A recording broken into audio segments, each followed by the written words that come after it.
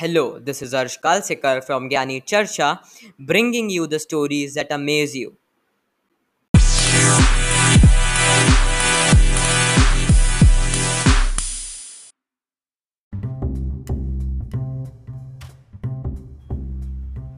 Facebook, Twitter, and YouTube may face criminal action in India as they are yet to comply with the norms of the new intermediary rules. The new rules by the government were passed in February through special provisions for significant social media intermediaries that have more than 50 lakh registered users are set to come into effect on Wednesday, May 26. The provision forced the key social media platforms to appoint at least three officers for grievance redressal and follow a specific code of conduct that has been criticized over violating the principles of free speech. People familiar with the matter told NDTV that social media platforms including Twitter, Facebook, Instagram have not yet complied with the new intermediary rules. A Facebook spokesperson told Gadgets 360 that it is currently in discussion with the government on some of the issues. We aim to comply with the provisions of the new IT rules and continue to discuss a few of the issues which need more engagement with the government, the spokesperson said in a prepared statement. Pursuant to the IT rules, we are working to implement operational processes and improve efficiencies. Facebook remains committed to the people's ability to freely and safely express themselves on a platform. The Ministry of Electronics and Information Technology and the Ministry of Information and Broadcasting jointly introduced the Information Technology Intermediary Guidelines and Digital Media Ethics Code Rules 2021 on February 25 to put restrictions on digital platforms. The rules carried a window of 3 months for significant social media intermediaries that include Facebook, Instagram, Twitter, WhatsApp, and YouTube to comply with the social provisions. The window is closing on Wednesday. The special provisions, which are put together under the additional due diligence in the rules, require social media platforms with more than 50 lakh registered users to appoint specific chief compliance officer for ensuring compliance with the Information Technology Act 2000 and the intermediary rules, a nodal contact person to round the clock coordinate with the law enforcement agencies, and a resident grievance officer to acknowledge grievances within 24 hours and respond them within 15 days. All three of these officers are required to be Indian residents. In addition to the three officer requirement, the social media platforms are required to have a physical contact address in India and must show the contact details of the appointed officers on their websites and the apps.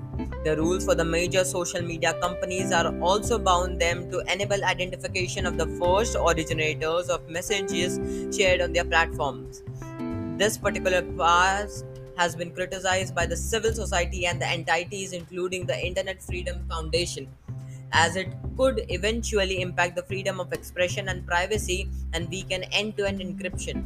The government has stated that platforms shall not be required to disclose the contents of any message or any other information to the first originator.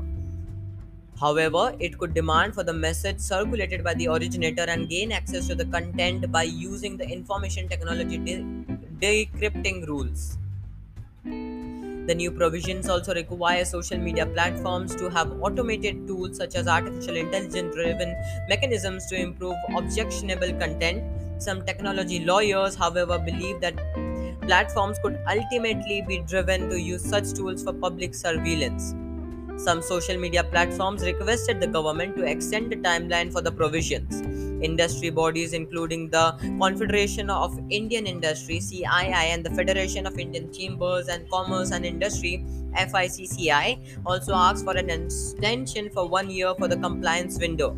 The government, however, did not announce any changes to what it brought in February.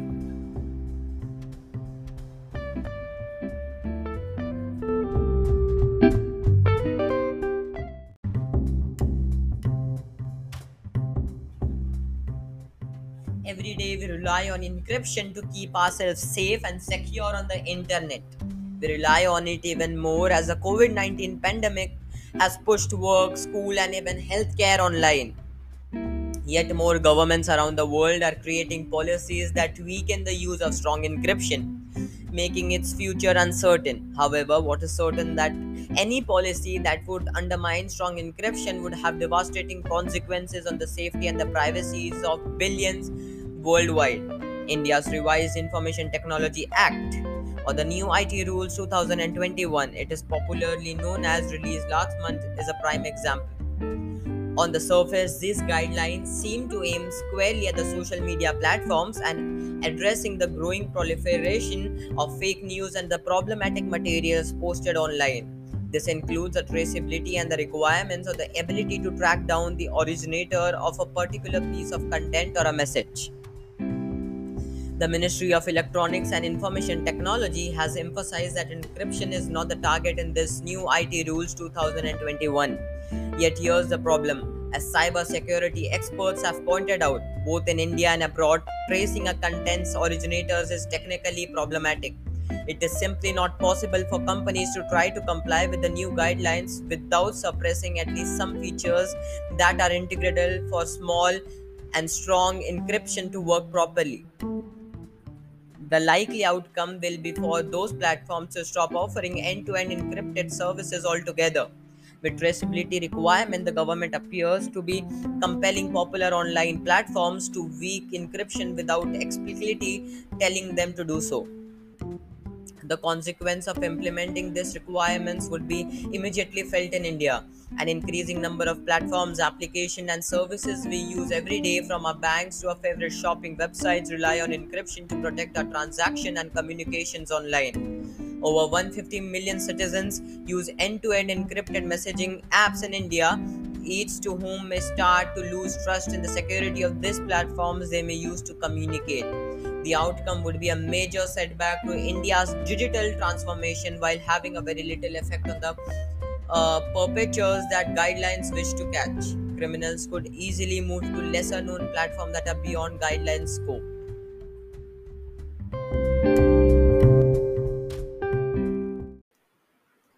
With this being said, we end up this episode up here, and don't forget to share this episode with as many as people as possible. So thank you for listening to our episode.